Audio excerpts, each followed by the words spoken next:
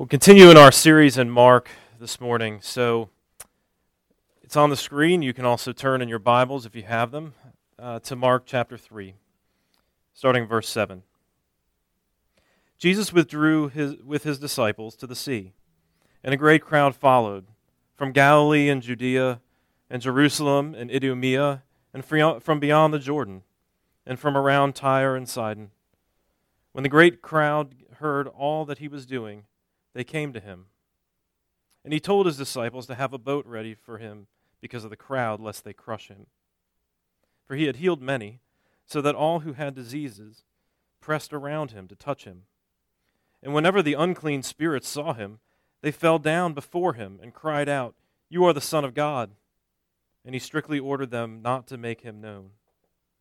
And he went up to the mountain and called to him those whom he desired, and they came to him. And he appointed 12, whom he also named apostles, so that they might be with him, and he might send them out to preach, and have authority to cast out demons.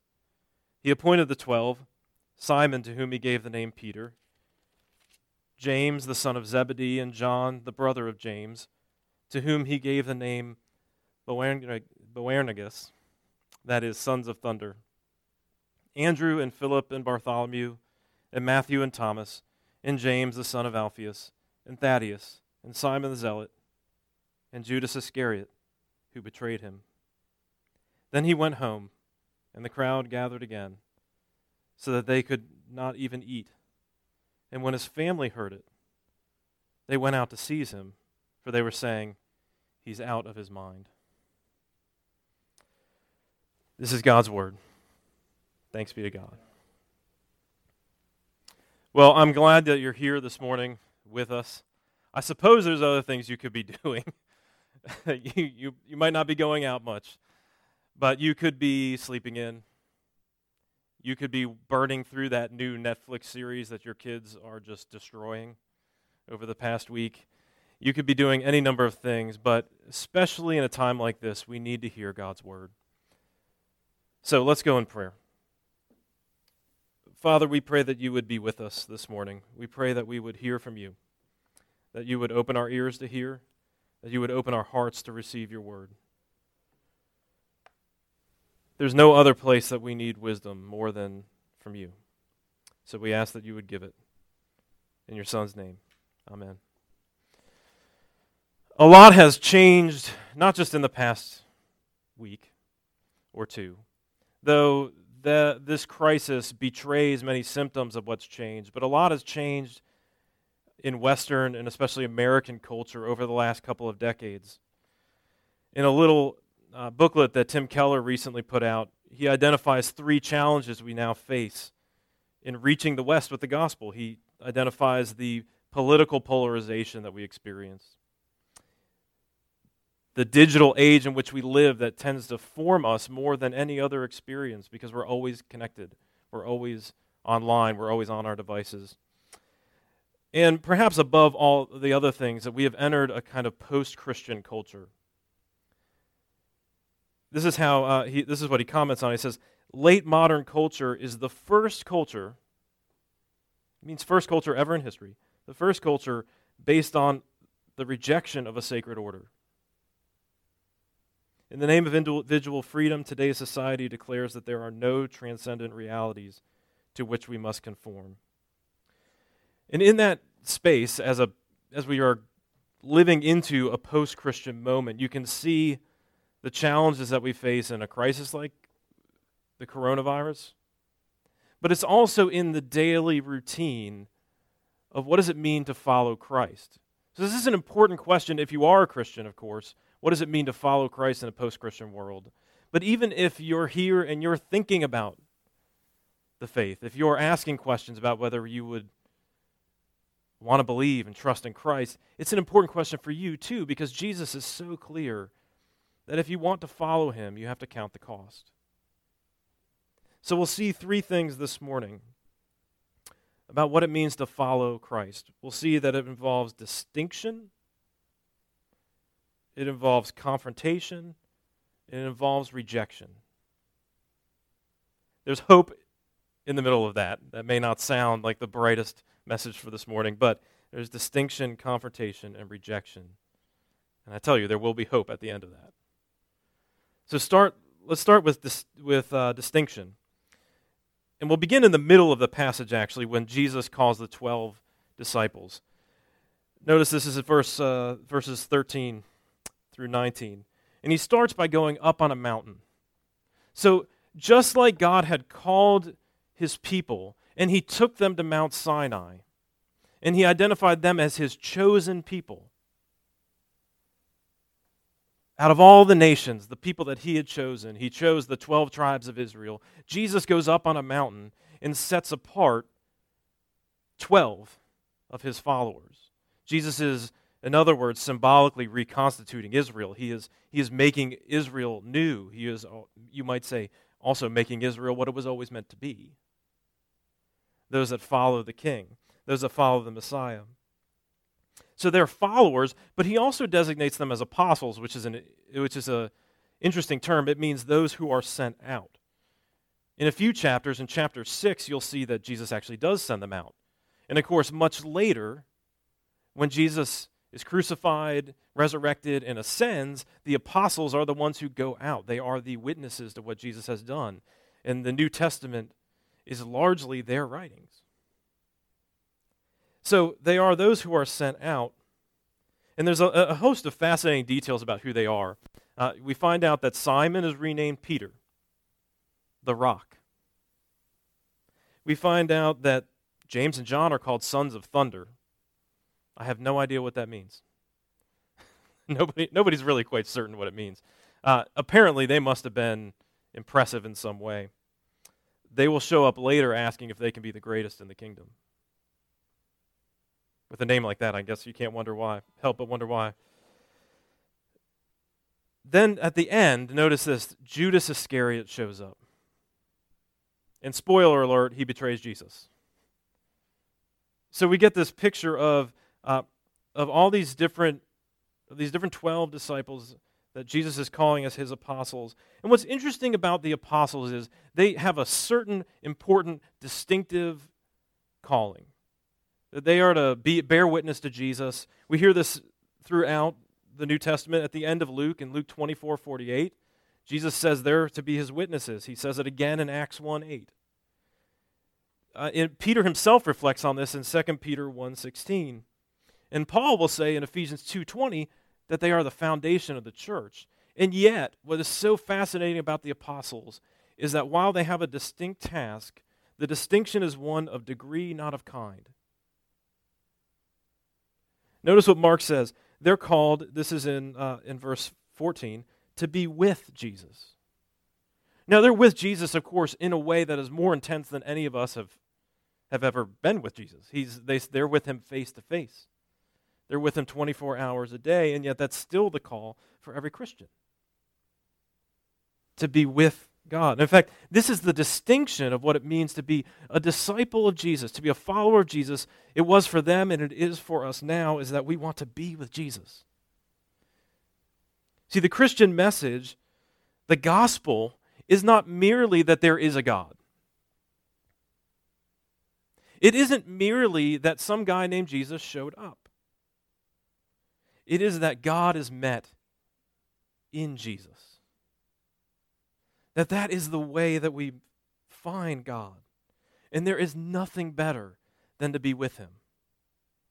All the rewards that are offered in the gospel are all relational. They're all related to knowing God through Jesus. In fact, even when there are other places in the New Testament where it talks about rewards, it talks about streets of gold, that is imagery that's all connected to the idea of the temple, the place where you met God. So the distinctiveness of the Christian message is always that we meet God through Jesus and in Jesus, and we want to be with him. That is a mark of a disciple, is that above everything else, we want to be with Jesus. In verse 14, we're also told that they're to preach, and they preach with authority going into verse 15, where that authority drives out demons. It is based on God's word. Now, again, here the apostles are unique in the sense that they have been specifically tasked, and what they say will become Scripture. But we are still to preach the good news of Jesus. Now, we're preaching from the Word. We're preaching from the apostles' writings. But we're still called to preach. Again, there's a distinction of degree, but not of kind. Right? We're still called to preach the good news of Jesus. We're called to be in His Word. And it's fascinating, isn't it, how easily Christians give up on this. There's one famous televangelist who, which is weird, I'm a televangelist, I guess, now. Something I never really wanted to be. But here we are. And but there's one famous televangelist who preaches to enormous crowds, and at the beginning of his sermon, he has everybody pick up a Bible. And they have a kind of creed where they talk about how it's God's word and they're going to live by it. But then he lays it down. And his message isn't based on it. In the rare occasion that he actually mentions a Bible verse, it's sort of cherry-picked out to prove a point that he's already making. And my point isn't to pick on him. My point is that we often do this, don't we? My point is that we are often quick to sort of think that we have a grasp of the world, and we have a grasp of the situation that we're in. And then we go to the Bible to find whether it confirms, and we're not that interested if it doesn't, if it confirms the way we already see the world. But Calvin, the famous theologian, tells us that Scripture is supposed to be like our spectacles, like the glasses, the lens through which we see the world. And so we're called to go to God's Word first to help us understand who we are, to help us understand what's going on in our lives. And there is a third distinction that's helpful to remember. This is the distinctiveness of the lives that we live. Now that's not mentioned here, but it's all throughout, of course, the Gospels. It's all throughout Jesus' teaching. He's always telling his disciples, and we will see more of this as we get later into Mark, but he's always telling his disciples how they're supposed to live distinctive lives. But those lives are shaped by the sacrificial love of Jesus. The distinction is not whether you do good to those who do good to you. It's not whether you love those who love you, but whether you live sacrificially for others. And that involves, of course, a personal holiness. That involves us taking seriously the choices about our own lives, but it also involves a relational holiness because Jesus is a friend of sinners. Jesus seeks out those who are in need. In fact, he's so known for it, the crowds are looking for him, pressing in on him. We're supposed to be, in other words, if I could summarize that distinction, we're supposed to be in God. There's being comes first, then hearing God through His Word, and then doing what He calls us to do. And in an election year, the challenge to be distinctive is never more obvious. Because on the one hand, we have Christians who tend to talk a lot about personal holiness, and so they imply that you should be on one end of the political spectrum. And others who talk a lot about relational holiness and imply that you should be on the other end of the spectrum. But here's the thing. When we draw our distinctiveness along the dominant political lines, the dominant party lines of our own day, we are not being distinct at all. We are simply taking sides, rather than living into a different way that values first the presence of God and His Word, and then our actions. So we're called to be distinct. And with that comes confrontation. If we're distinct, we will experience confrontation. Notice this, Jesus, back at the beginning of our passage, back at verses 7 through 10, the crowds are coming to him. They're crushing him, right? He has to escape on a boat so he doesn't get pushed into the water and, presumably drown. People want to be with him, but they primarily want him as a miracle worker. And you can see they're coming from all over the place. If you know a little bit about these places that are being mentioned, It's Galilee and Judea. These are the two primarily Jewish areas. Galilee is up to the north. That's where Jesus is from. The town of Nazareth is up there. And then down south is Judea, where Jerusalem was, and that was the religious, political center of Israel. But then Idumea is a place to the south of that. And then there's to the east of the Jordan. And there's Tyre and Sidon to the north. And those are not predominantly Jewish areas. The implication is the people who are coming are either not purely Jewish, or perhaps not even Jewish at all. And they're coming to see this miracle worker. They're coming for the healing. And then, of course, Jesus, in accomplishing his mission, is driving out the demonic forces.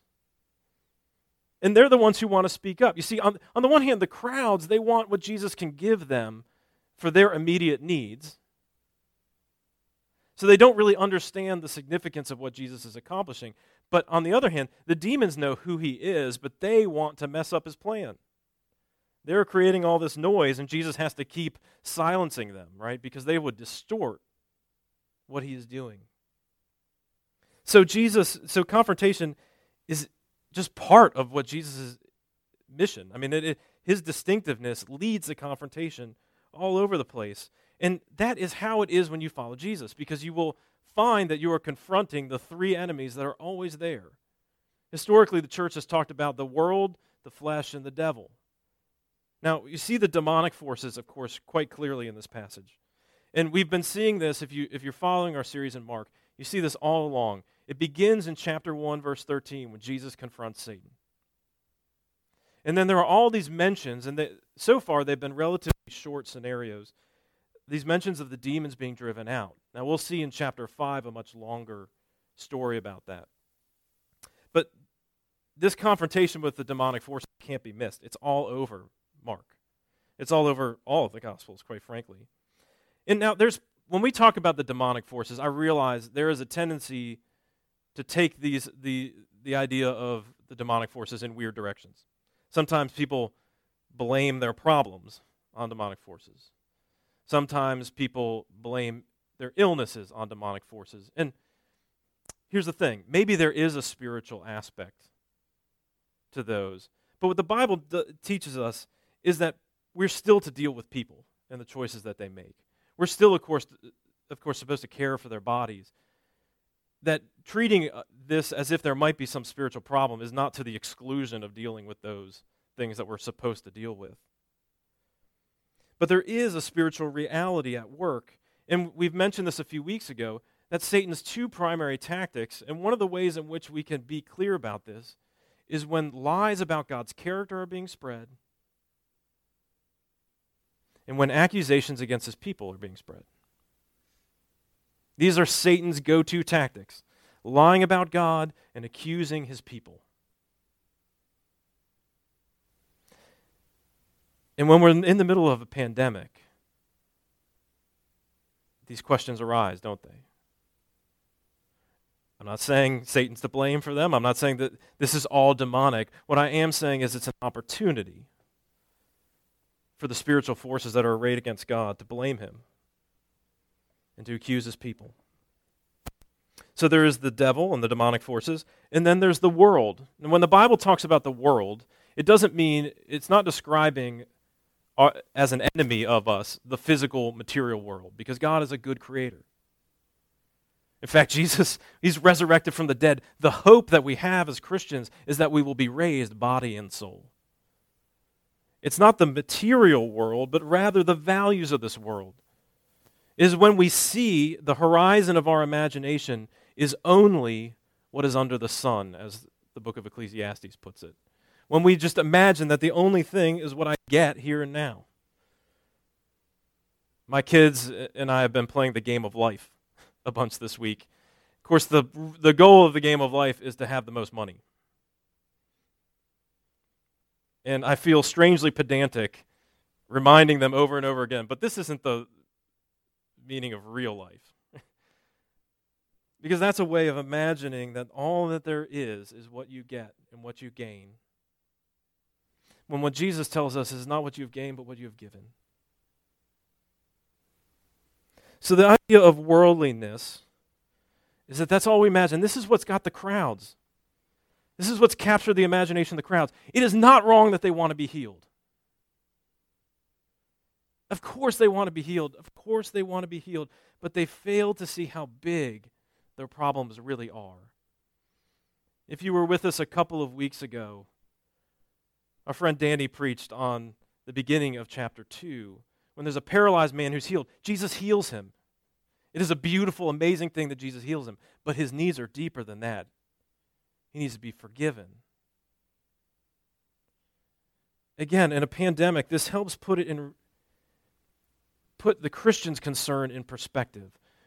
We want to love others. We want to care for them and their well-being, and we should. But we also know that there is something deeper and more profound that's sick with the world. And it is tough to balance those. That is not the message people want to hear. So there is the devil, there's the world, but there's also the flesh or the sinful nature. Again, not your physical body, but the indwelling evil that's within us, that we're born into. And you see this so clearly with Judas. Because right here in the midst of Jesus' followers is someone who will be consumed by sin. Judas not only buys into the lies of the world, but he gives up the internal fight. And this is so important to understand because the dominant narrative that we have in the modern world is that you should follow your heart. Follow your feelings. You be you. I'm not sure anybody actually says that anymore, but you be you is still the message we get over and over and over again. In other words, any sense that we have that we are struggling inside is considered bad. Now look, there's a hint of truth in it. There is. On the one hand, there is such a thing as external oppression. And the Bible speaks clearly about that and the evil of it. There's also a thing of internal repression. That is to say, when we are being dishonest about what is going on inside of our own hearts. And the Bible also speaks clearly to that. If there's one place we ought to be in the middle of a crisis, it's in the Psalms. And if you read through the Psalms, you'll find over and over again a kind of brutal honesty about the internal struggles of the psalmist. So there is such a thing as oppression and repression, and those things are real, and yet the Bible is still more honest than we are, more clear-eyed than we are, that we at least have divided desires. Sometimes we want one thing, sometimes we want another. And if you ever deal with somebody who falls into deep sin, if you ever get involved in their lives, you will often hear that. You see, I love my spouse. I also wanted this other thing. They have a divided heart. See, good and evil is just not a category for out there, it's for in here. And not only are we divided, but some of those desires are destructive. And some of those will eat us out from the inside. You see, one of the things that we miss so often in our modern narrative is that sometimes we're our own worst enemy. And there's many Christians who think it's weird that they have deep internal struggles when they're in the faith. But in fact, that's not a sign of failure, that's a sign of life. That's a sign that you are being changed, that you are being transformed. So we're distinct, which leads to confrontation. And that does lead to rejection. As we get to the end of the passage, we see that Jesus goes to his home in verse 20. A good reminder that Jesus is fully human. He has a family, which apparently is not completely functional. It's at least a little dysfunctional. They're not happy about Jesus showing up. And you can imagine how this goes, right? We don't know much about Jesus growing up. There's very little we know. There's one story we know, after he was a toddler, when they went to the temple when he was 12. That's the one story we know about Jesus.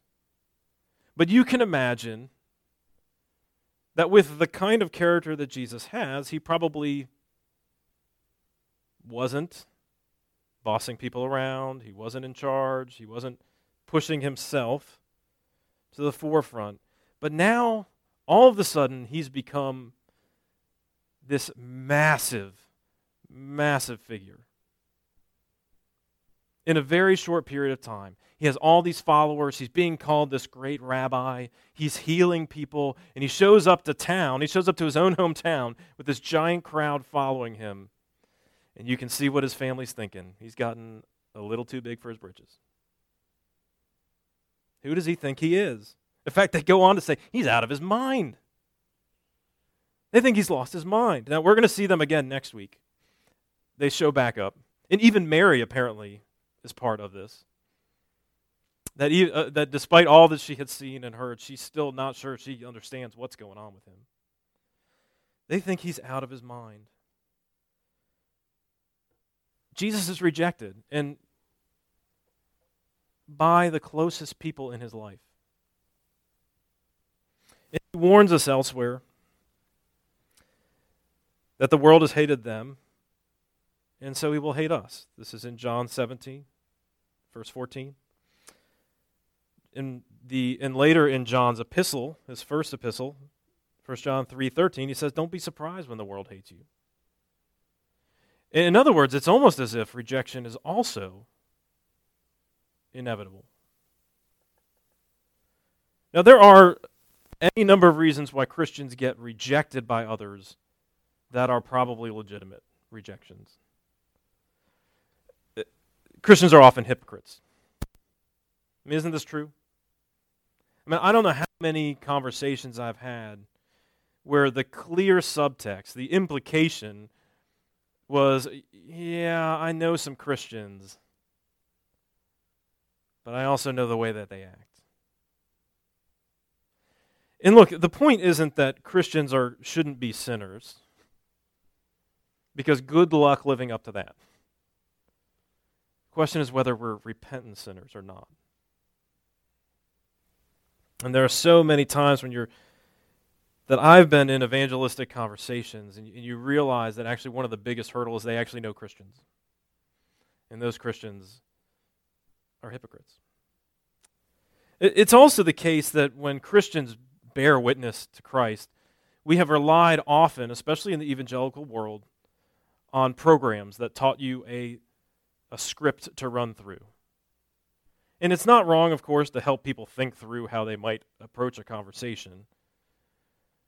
But what that has often led to are conversations where we are not listening at all.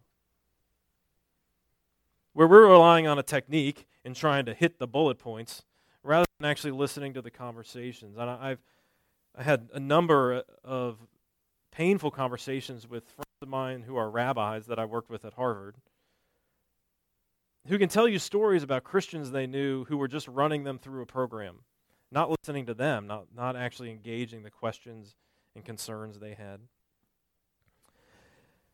That said, while Christians are sometimes rejected because they're just being jerks, there is something underlying it all. That the distinctiveness of the Christian life tends to draw out contrast that offends. You see, we are called to rest in Christ. In other words, that first distinctiveness of being in God's presence does mean that we see a sacred order, and that reorders the way in which we see the world. And while many people, of course, in principle, don't have a problem with you seeing the world differently than they do, when we get to a crisis moment and our priorities are a little different, when on the one hand we are willing to say some things are really significant and we need to take action, or we need to mourn what is going on, and others don't want to deal with it, it draws out a contrast that's painful. When, on the other hand, people are panicking and we're saying, look, God, this is not out of God's control. And while we'll take serious action, we are not going to panic. We are not going to think that we can't trust the Lord. It draws out a contrast. Think about the other distinctiveness as well, the preaching of the good news. Now look, some of those evangelistic techniques that get rejected are just all bad news. People are being offended because they're just told, you're terrible. And look, you can find that anywhere. Are you a parent? Go look on some parenting blogs. You can find out that you're a terrible parent. You can find out right now all the terrible things you're doing that are not helping the coronavirus pandemic. You can find all of the different ways in which you ought to eat better, you ought to exercise better. There are a million ways in which we're told that you don't live up. The scandal of the gospel is the good news, not the bad. The scandal of the gospel is not that you are somehow not perfect. The scandal of the gospel is the grace of God. You see, the offense of the gospel is that I might actually need God's grace. The late Christopher Hitchens, a famous atheist, said, I find something repulsive about the idea of vicarious redemption.